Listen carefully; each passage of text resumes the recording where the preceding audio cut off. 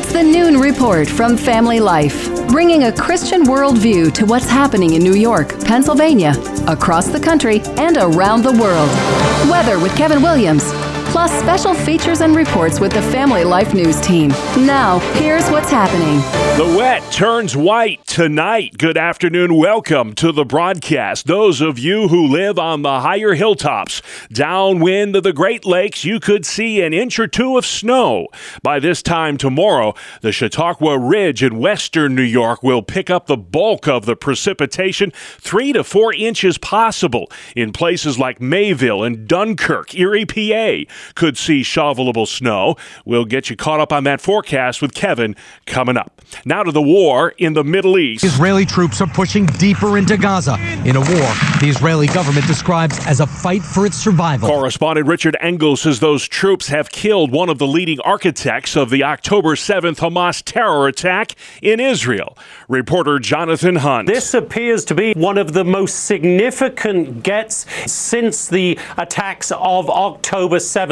Meantime, those tanks continue to roll into Gaza, and what the Israeli forces appear to be doing is trying to surround Gaza City and, if you like, trap the Hamas fighters who are still there. As the war enters its fourth week, the U.S. and the UN both pleading with Israel to do all it can to avoid civilian casualties. Christopher Cruz continues our coverage. This teenager in the West Bank believes the children of Gaza have been forgotten. It makes me sick that the world is turning its back on us and it's not doing anything to protect us. 8,300 Palestinians have died since October 7th, and more than 1.4 million Palestinians in Gaza have fled their homes. Meanwhile, Israeli Prime Minister Benjamin Netanyahu is rejecting calls for a ceasefire as he works to wipe out Hamas. Just as the United States would not agree to a ceasefire after the bombing of Pearl Harbor or after the terrorist attack of 9/11, Israel will not agree to a cessation of hostilities with Hamas after the horrific attacks of October 7th. A female Israeli soldier who was taken hostage by Hamas was rescued recently in a covert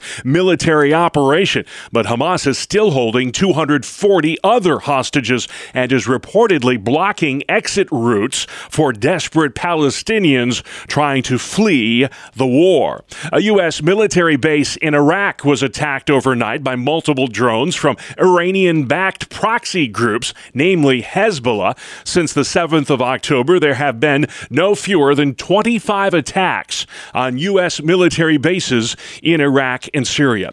Congress reconvenes tomorrow and will consider a military assistance package for Israel. The new House Speaker, Mike Johnson, wants to divert money meant for the IRS to aid Israel. My intention and my desire in the first draft of this bill is to take some of the money that has been set aside for building and bulking up the IRS right now. They have about $67 billion in that fund, and we'll try to take the $14.5 necessary for this immediate and urgent need. The Biden administration's proposed a more than $100 billion aid package for both Israel and Ukraine. The White House has bundled that aid into one spending measure. Speaker Johnson wants the funding separated. Top Biden cabinet officials are testifying on Capitol Hill today in two high-stakes hearings.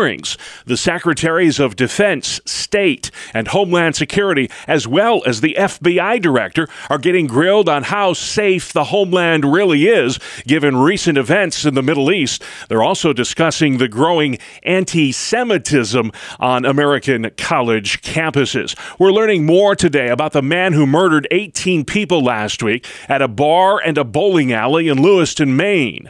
Matt Piper reports some glaring red flags were missed. 3 months before the deadly shooting rampage, leaders of the gunman's Army Reserve unit said he was behaving erratically, and the Army decided he should not have a weapon, handle ammunition, or participate in live fire activity. That, according to the Army. And the county sheriff's office says the killer's family reached out in May concerned for his well-being. Police eventually issued an alert trying to locate him with a warning that he was armed and dangerous. After a month, the alert was canceled. That was 1 week before the shooting. The gunman's body was found 2 days after the massacre, about 10 10 miles from the crime scenes. He had killed himself. Democrats in Colorado are seeking to remove Donald Trump from appearing on the ballot in next year's presidential election. They argue his role in the January 6th Capitol attack disqualifies him.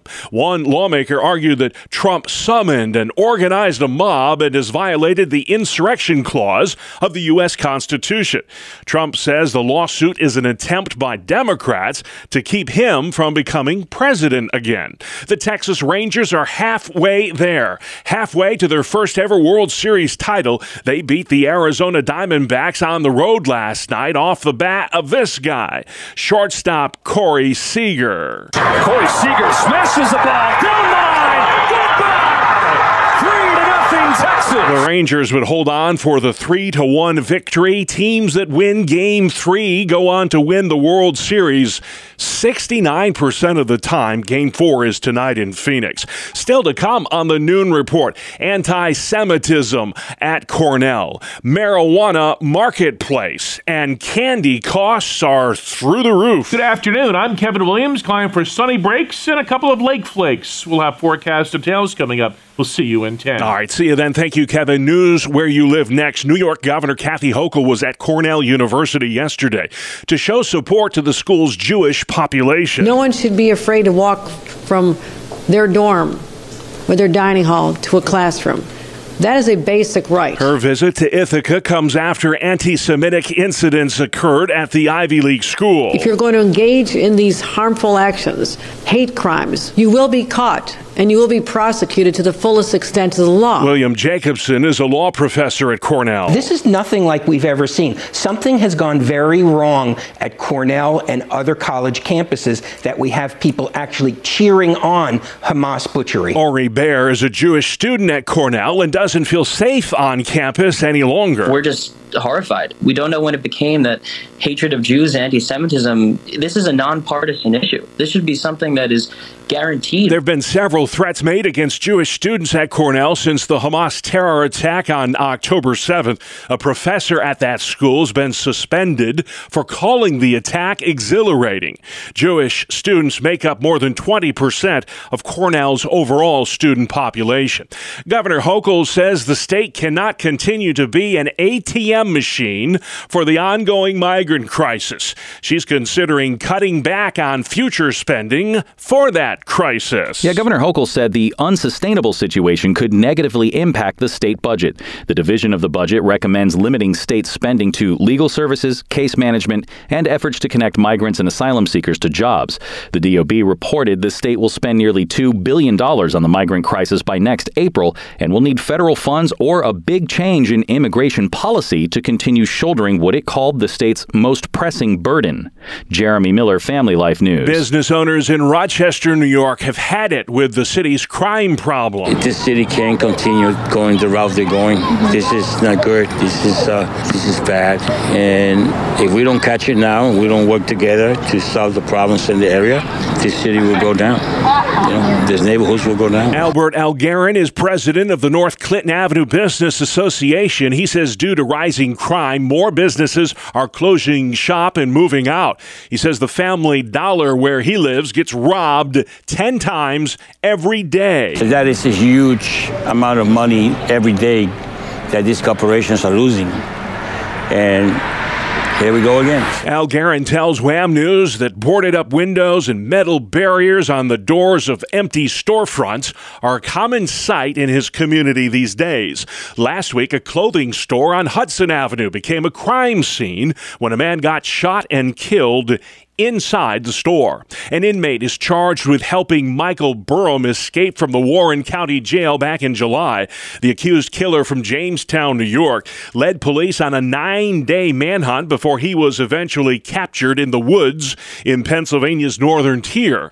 Warren County inmate George Flasher says he provided Burham with the bed sheets that were tied together to help him escape. Flasher also says he helped Burham calculate how long those bed sheets needed to be in order to rappel down the 4-story building. Pennsylvania election officials are predicting smooth sailing at the ballot box a week from today, Election Day, in the Commonwealth. A preview from Family Life's Terry Diener. On the ballot are critical appellate court races as well as ones for county level and municipal positions. Spotlight PA reports odd-year elections like this one tend to see lower turnout. That makes the odds of long polling place lines and overloaded, sluggish ballot counting much lower. During the 2020 election, the Commonwealth implemented widespread mail voting for the first time while dealing with pandemic-induced postal delays and intense national attention. Since then, many of the kinks have been worked out. Terry Diener, Family Life News. Thank you, Terry. It's been 2.5 years since recreational marijuana was legalized in New York, but the rollout of the marijuana marketplace has been anything but smooth sailing. State lawmakers held a hearing yesterday in Albany to discuss the rocky rollout of the cannabis marketplace. There are less than 30 licensed marijuana dispensaries in the Empire State right now. Illegal stores number in the thousands. New York is making available nearly $200 million to help in the fight against the opioid epidemic. Stephen Kilburn with the Chautauqua County Department of Mental Hygiene says some of that money will help get Narcan, an opioid overdose antidote, into the hands of those who need it. It doesn't treat addiction, but it does keep somebody alive. It would be appropriate for anybody to have Narcan on hand. It is potentially the difference between life and death. The funds are from a national settlement with Big Pharma. The money will be used for drug prevention,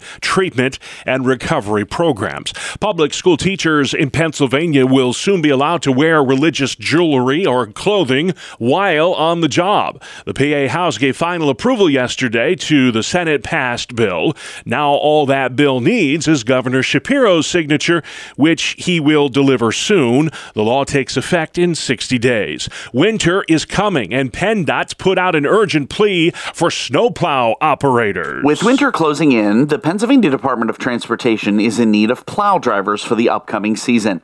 PennDOT says it is down hundreds of full-time drivers across the state, including 64 in the Susquehanna Valley and 41 in Lancaster County. Drivers must have a commercial driver's license and be at least 21 years old. A PennDOT spokesman says they are competing with other trucking companies for employees. Applicants can find out more about the openings at employment.pa.gov. Brian Query, Family Life News. If you're handing out treats to those trick-or-treaters tonight, you already know that candy costs are through the roof. This guy says with inflation the way it is, what else is new? I kind of expect that with all the prices for everything, so I'm actually going in right in the store now to purchase that, so I'll probably be sticker shocked as usual. The price of candy has more than doubled since last October 31st. The U.S. Bureau of Labor Statistics explains why. That can be due to a multitude of factors, such as increase in sugar costs in order to make the candy,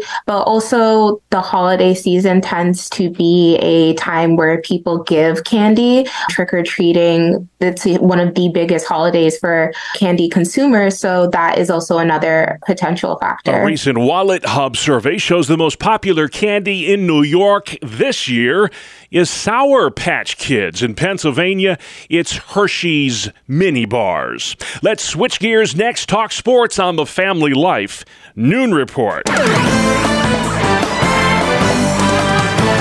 Good afternoon, I'm Randy Snavely. Bob, the Texas Rangers find themselves just 2 wins away from their first ever World Series title after defeating the Arizona Diamondbacks 3-1 in Game 3 of the World Series. Corey Seager had the big hit in the game, a 2-run shot in the 3rd inning, and the Snakes could only answer with 1 run. Game 4 tonight in Phoenix. The Detroit Lions won the Monday Night Football matchup against Las Vegas 26-14. Detroit now 6-2 on the season, while the Raiders slipped to 3-5. The Philadelphia 76ers have had enough with James Harden. They shipped him, P.J. Tucker, and Filip Petrusev to the L.A. Clippers for 4 players and some draft picks. Action on the hardwood saw Cam Thomas pour in 33 points to lead the Nets over Charlotte 133-121. Brooklyn led by 21 after the first period, and the Hornets never recovered. On the ice, the Rangers' winning streak has reached 5 after they beat the Jets 3-2 in overtime. Artemi Panarin, Chris Kreider, and Mika Zibanejad all lit the lamp for the Rangers. The Penguins had a 3-2 lead but fell to the Ducks as Anaheim scored twice in the third. The game winner coming on a shorthanded breakaway with 13 seconds remaining. Mason McTavish scored both third-period goals for Anaheim, 4-3 the final. The Red Wings scored 3 times in the third and then won an overtime thriller against the Islanders 4-3. The Flyers fell to the Canes 3-2. Philly will host Buffalo tomorrow night. That is a look at sports. Thank you, Randy. Man, still to come on the Noon Report for Tuesday. A major player for Team Hamas taken out. Conversation with Riley Gaines, a woman on a mission to save women's sports. And at the end of the broadcast, saying goodbye to one of our own. Welcome to Breakpoint, a daily look at an ever-changing culture through the lens of unchanging truth. For the Colson Center, I'm John Stonestreet. Every autumn and a sort of seasonal ritual, the leaves start turning colors, the air turns chilly, and Christians argue over whether to celebrate Halloween. Well, I've never been a huge fan of the dark, sketchy costumes, and I'm talking about what adults wear these days. There's a whole history to this day that's unknown to most people. In fact, there's an even more amazing history behind tomorrow, All Saints Day. Back in 2007, Chuck Colson described that history in a Breakpoint commentary that he called Honoring the Witnesses. Here's Chuck Colson. It's Halloween again, and to be frank, I really don't look forward to talking about it on Breakpoint every year. At best, Halloween has become an excuse to ask total strangers for candy. At worst, it's a celebration of the mindless paganism our ancestors wisely turned their backs on. So this year, I'd like to turn your attention to the often overlooked celebration that Halloween calls to mind. In case you've missed it before, the name Halloween is a shortening of All Hallows Eve and signifies the night before All Saints Day. For centuries on All Saints Day, the church celebrated the lives of Christians who went before us. And rightly so. We can learn so much from those whom the author of Hebrews calls that great cloud of witnesses. The tradition of remembering the church triumphant dates back to the time of the first Christian martyrs. When soldiers of Marcus Aurelius Verus came to arrest Polycarp, a beloved church leader, Polycarp greeted them kindly. According to the 3rd century historian Eusebius, Polycarp ordered a table to be laid for them immediately, invited them to eat as much as they liked, asking in return a single hour in which he could pray. When Polycarp later stood in the Colosseum, accused and surrounded by the jeering crowds, the governor pressed him to recant his faith. Instead, this man who himself had been discipled by the Apostle John said this, "For 86 years I have been Christ's servant, and he has never done me wrong. How can I blaspheme my king who saved me?" As they were preparing to burn him alive, Polycarp offered up prayers of faith and praise. In the years following Polycarp's death, Christians would gather annually to take communion beside his grave. There they would remember his brave witness and take courage from his example. As the years passed, the day shifted in focusing from remembering Polycarp to honoring all martyrs. By the 7th century, the church created a holiday to honor all of God's saints, heroes of the faith. Let me encourage you to do something this All Saints Day. Reacquaint your children with Halloween's Christian origins. Sure, go ahead and let the kids dress up like Batman and hit up your neighbors for candy. But when the hoopla of modern Halloween is over, encourage your kids to imitate some real heroes, not in what they put on, but in how they live their lives. For Breakpoint, this is Chuck Colson in Washington. That was Chuck Colson from October the 31st, 2007, describing the rich history behind All Saints Day. For more resources to live like a Christian in this cultural moment, go to colsoncenter.org. I'm John Stonestreet. All right, John, thank you. Let's take it outside next. Kevin Williams. Here is your family life weather forecast for this afternoon. Clouds, intervals of sunshine, a couple of rain showers and snow flurries around, with high temperatures mostly 40s. And for tonight and tomorrow, mostly cloudy across northwest Pennsylvania, western and central New York, with any rain showers transitioning to flurries and a touch of lake snow. Could be a couple, 3 inches accumulating over the high ground immediately east of Lake Erie and Lake Ontario. Across central and eastern Pennsylvania, it's mostly just partly cloudy. Low tonight, mid-20s to low 30s, high temps tomorrow, mid-30s to the middle 40s. All right, thank you, Kevin. This is the Noon Report for Tuesday, the 31st of October. I'm Bob Price. Here's what's going on. Israeli troops continue penetrating deeper into Gaza as they seek to root out and destroy the terror group Hamas. The IDF, Israeli Defense Forces, engaging Hamas fighters in combat in underground tunnels now within the Palestinian territory. Fox News correspondent Jonathan Hunt front. What the IDF appears to be trying to do is encircle Gaza City and squeeze the Hamas fighters back into the center of that city. Then they will take them on the ground and in the tunnels. And we are hearing from the IDF that that is indeed what they've been doing, striking hundreds of targets both above and below ground. More than half of the 2 million residents of Gaza have been forced to flee their homes. This Palestinian doctor is calling for a ceasefire. This is indiscriminate bombardment of one of the most densely populated areas on earth.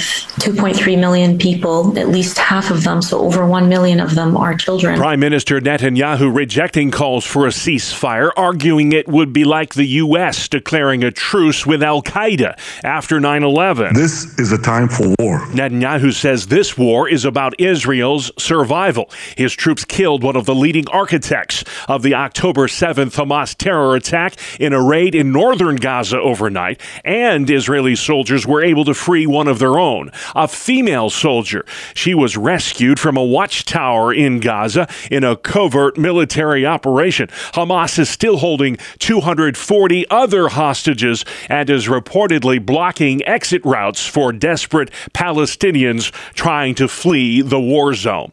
Hearings on the Hill. There's a bevy of them today on Capitol Hill. Secretary of State Blinken and Defense Secretary Austin appealing for more money for Israel and Ukraine in a Senate hearing today. Also today, the Secretary of Homeland Security and the Director of the FBI talked about the threats to the homeland in testimony before Congress. Nearly 1 million illegal immigrants were processed and released by the U.S. Border Patrol the past 12 months. Texas Senator Ted Cruz says the revolving door at the place where the U.S. meets Mexico is frustrating to Border Patrol agents. The men and women of the Border Patrol are frustrated because they risk their lives apprehending people only to see them let go over and over and over again. He says the porous borders fueling sex trafficking and the drug epidemic, and a lot of people released into this country are dangerous criminals. And with the war that is unfolding in Israel, the risk of terrorism in the United States, I believe today is greater than it has been at any point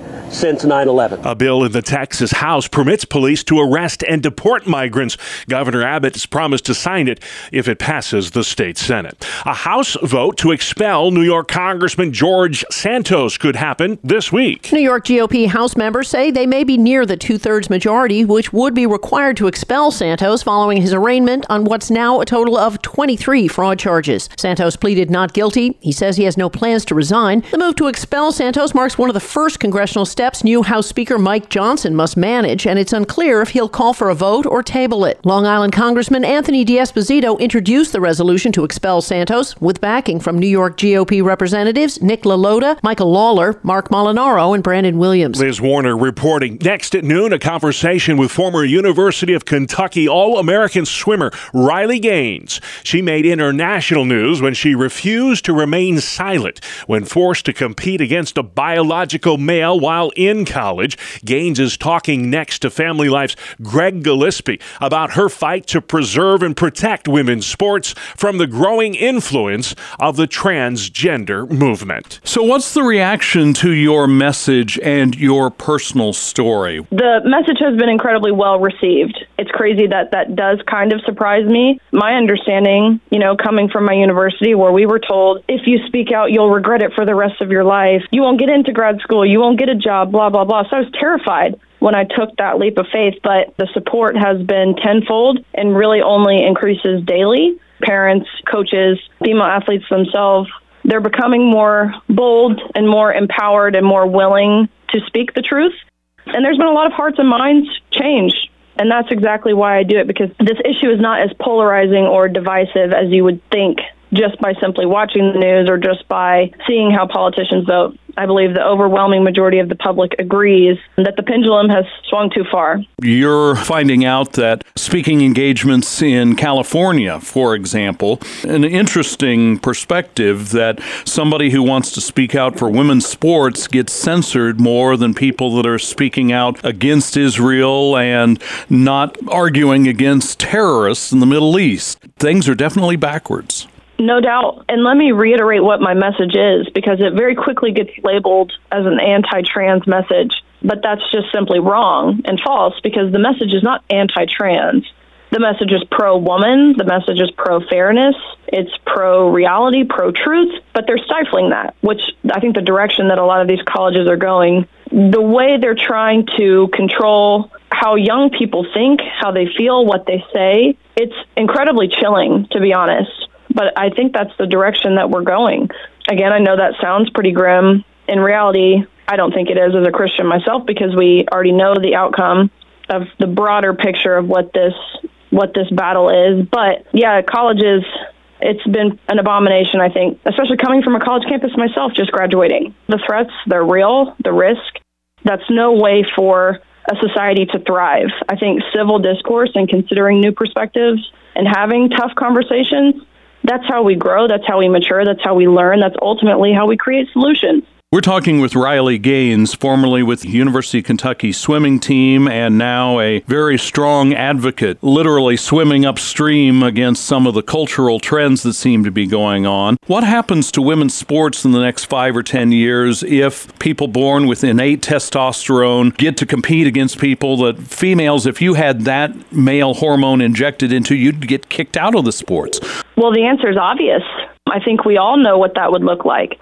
I think we would see opportunistic men take advantage of the system that we have in place.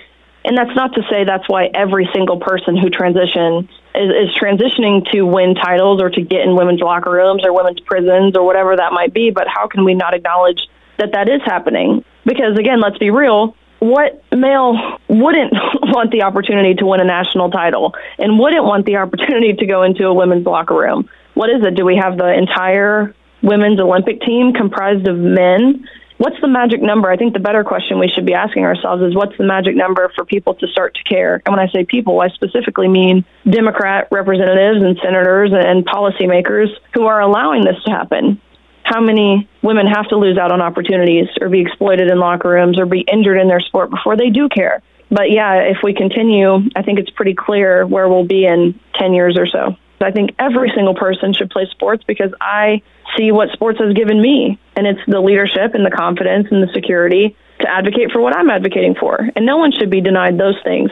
Swimmers like you are used to going straight to one end of the pool and straight back, but your career plans have veered sideways. You have a new vocational calling that's a completely different angle. Can I ask you to talk with us a little bit about what this journey has been like for you? Absolutely. It's been having one set of plans for your life and your career to something totally different that by no means you feel prepared for. It's chaotic, I think is the best word for it. But I have grown in terms of my maturity, my wisdom, my strength, again, my confidence, leadership, all of those things. And I realized that, God, He doesn't call the equipped, He equips the called. That's kind of what motivates me to continue moving forward. You will be in Pennsylvania next week when the PA Family Institute has you speaking at their annual banquet. What's your message going to be in Pennsylvania, probably similar to what you're doing all through your speaking tour? Is it frustration, hope, call to action? Are you foreseeing victory and celebrating that? What's the core of your message that you present to audiences like that? All of the above. I think you can hear more about what it takes to be an elite athlete, the unfair competition aspect, the locker room aspect, the silencing aspect, the broader scope of what this issue means. So all of those things you can expect to hear, and I'm greatly looking forward to it. And we are greatly looking forward to seeing Riley Gaines next week in Hershey, Pennsylvania, former University of Kentucky All-American swimmer and women's rights activist. You're listening to the Noon Report on Family Life. A very good afternoon to all. Here is your Family Life regional weather forecast. It's going to be looking and feeling more like mid and late November over the next couple days and nights. A very chilly air mass in play. And we're watching a disturbance in Wisconsin that could help initiate lake effect snow tonight into tomorrow in some very so-called quote-unquote favored locations in the area. Here are the forecast details. For this afternoon, clouds, intervals of sunshine, a couple of rain showers and snow flurries around with high temperatures mostly 40s. And for tonight and tomorrow, mostly cloudy across northwest Pennsylvania, western and central New York, with any rain showers transitioning to flurries and a touch of lake snow. Could be a couple, 3 inches accumulating over the high ground immediately east of Lake Erie and Lake Ontario. Across central and eastern Pennsylvania, it's mostly just partly cloudy. Low tonight, mid-20s to low 30s. High temps tomorrow, mid-30s to the middle 40s. All right. Thank you, Kevin. And finally at noon today, saying goodbye to a colleague and friend. Terry Diener, Family Life News. Terry Diener, Family Life News. Terry Diener, Family Life News. Terry Diener, Family Life News. For nearly 20 years, you've heard his voice on our air, but after today, you won't anymore. That's because Terry Diener is retiring. But before he does, we wanted to get his thoughts on what he thinks was the biggest story he's covered for us since he started working for us in 2005. I had to think about that. I went back, Bob, and looked at the stories that I've covered since I've been with Family Life, and what it caused me to do is to lie awake all night and stare at the ceiling because there have been a lot of them. Yeah. But, I think, Bob, it has to be COVID. Back in March of 2020, Governor Wolf at the time reported Pennsylvania's first 2 confirmed cases of COVID, and as they say in the business, the rest is history. Terry got his start in radio news in 1971, working for several media outlets in north central Pennsylvania, where he calls home. In a recent interview with Family Life, I asked Terry what he wants people to remember him by. Oh, that's tough to say what I want people to know about me. I have a passion for history, my community. I like to hear stories about the people who have come before me. I want people to know about the little guy, the housewife, the iron worker, the miner. I want people to know that I have a passion for knowing more about their lives. And that passion shined bright every day that Terry showed up for work. What a joy to work with him. His work ethic, sense of humor, and humility is what I'm going to miss the most. Once again, and for the last time on Family Life, here is Terry Diener. You're going to make me cry now, Bob, but I was trying to figure out how I would sum this up, and just wanted to say that despite all the stories that you've covered and that I've covered, got to go back to a guy by the name of Solomon in the Bible, Ecclesiastes 1:9, who said, "What has been, what will be, there is nothing new under the sun. For our light and momentary troubles are achieving for us an eternal glory that far outweighs them all." Amen. And with that, we say goodbye to our dearest of friends and colleague, Terry Diener, one of a kind for sure. And that's our world, folks. The world we live in. Tuesday, the last day of October. Enjoy sleeping in tomorrow, Terry. I'm Bob Price. Family Life News. You've been listening to the Noon Report, heard weekdays on Family Life. Thank you for listening.